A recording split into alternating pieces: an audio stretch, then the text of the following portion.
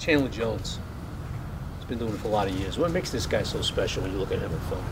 Well, he's very athletic. I'd say two things. He's very athletic, and he's got a high motor. And maybe to add to that, a third thing is his size. You know, he's got long reach. He can bend. He can accelerate. He can change directions. His motor's always running. And then you throw in his experience and instinctiveness. You know, he's really good. I mean, he's having a good year, and I think he's one of the top players in the league. Peterson changed their secondary. How does it? Yeah, I mean, another great player. I mean, he's extremely talented. He's got great football awareness. You have to be very, very careful when you're throwing the ball in his direction for a lot of reasons. You know, and he plays with a lot of confidence, as you guys have, as we've all seen, you know, throughout his career. So again, you know, we got to be very, very careful throwing the ball that way. But Daniel, what are the next steps you're looking for him? Obviously, you don't want to. You're not expecting a fully developed quarterback in the first, second, or third start, or even the fifth, really. But what are his next steps to kind of take that next step, if you will? Well, you know, we want to win, and we want him to lead us to win. But as with any young quarterback, you know, just the continued progress of making good decisions consistently. And not making, you know, the bad ones. You're going to make mistakes. There's going to be things every week that you wish you could do a little bit better. You just don't want the ones that can, you know, God, I wish I didn't do that, and it really didn't have anything to do with the defense. You know, those types of things. So, but and then along those lines, you know, the continued timing, increase in timing, better timing, and making decisions on staying with number one or getting off number one, things like that. How much of a hurdle, you kind of referenced the unforced errors type thing there. How much of a hurdle is that for a young quarterback to kind of get past those unforced errors and kind of get that out of his head to not forcing things? Well, I think it's, you know, not just for a young quarterback, it's really for, you know, you watch around the league, and even some of the best quarterbacks around the league are making, you know, are trying to do things maybe they shouldn't do, trying to do too much, and that's the beauty of the position. It's one of the, you know, most unique positions in all of sports, because you got to make split-second decisions with guys, you know, trying to take your head off, so to speak, and you want to be on time. Otherwise, you're going to be late against good corners that are going to, you know, intercept the ball. So. I think the biggest thing is if you do make one, then you got to have a short memory, move on. But then through experience, just say, hey, if I'm in this situation again, that's first down. I don't need to hold on to the ball, just throw it away. It's okay to throw the ball away. Those are the things that come to mind. Mike, I remember his first action for you guys. I remember the first play, Pat talked about he forgot to motion a tight end over.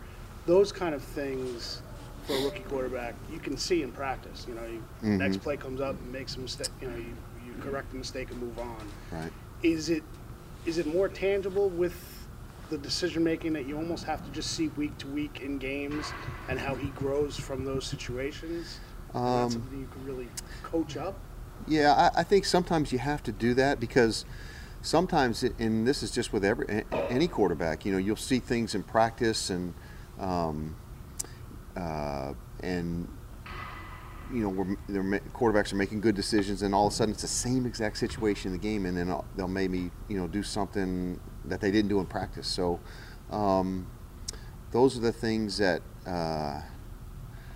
you know, you just gotta. You'd love to, you know, simulate as much as you could for every position, but especially for the quarterbacks, the game-like conditions. You know, how fast you got to get it out, and you know, it's easy here when you know the line, no one's going to sack you or hit you here, and you can kind of sometimes hang on to the ball, and but all of a sudden in the game, you got to make that decision, or you know, whether or not to throw it away or just make a better decision. So that does come with experience,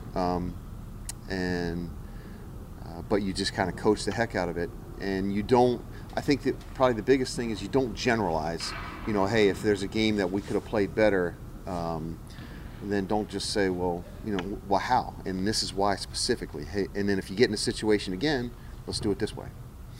How much of the injuries that you guys had to go through, still going through, with Ingram, Shepard, Barkley all missing time, Tate missing time at the beginning of the year, kind of impacted what you've wanted to do on offense, or maybe had you have to change your play calling philosophy at all? I think that that it's part of the game. I know we talk about it a lot, and Coach Shermer talks about it. And you actually got to plan for that. So ideally, everybody stays healthy, and you get everybody working in sync together through a lot of reps together. But it just doesn't happen. So we really spend almost as much time making sure the guys that we know are going to be called upon to step up are getting those same reps physically or mentally. So.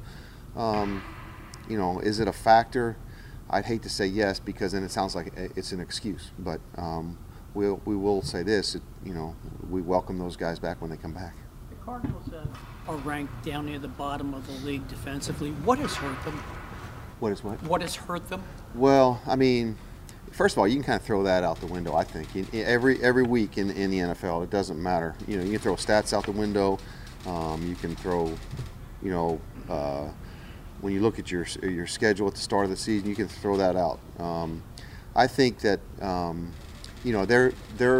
they're young on defense, and they're still learning. Everybody's still learning the system, but they were up last week against a really good offense and kept them down until the end against Atlanta, and they've been in some really good games. So I would we got to worry about ourselves, but and that's no matter who we play. Mike, coming off the injury that Barkley's had, I know it looks pretty good so far. Coach said he's doing well this week.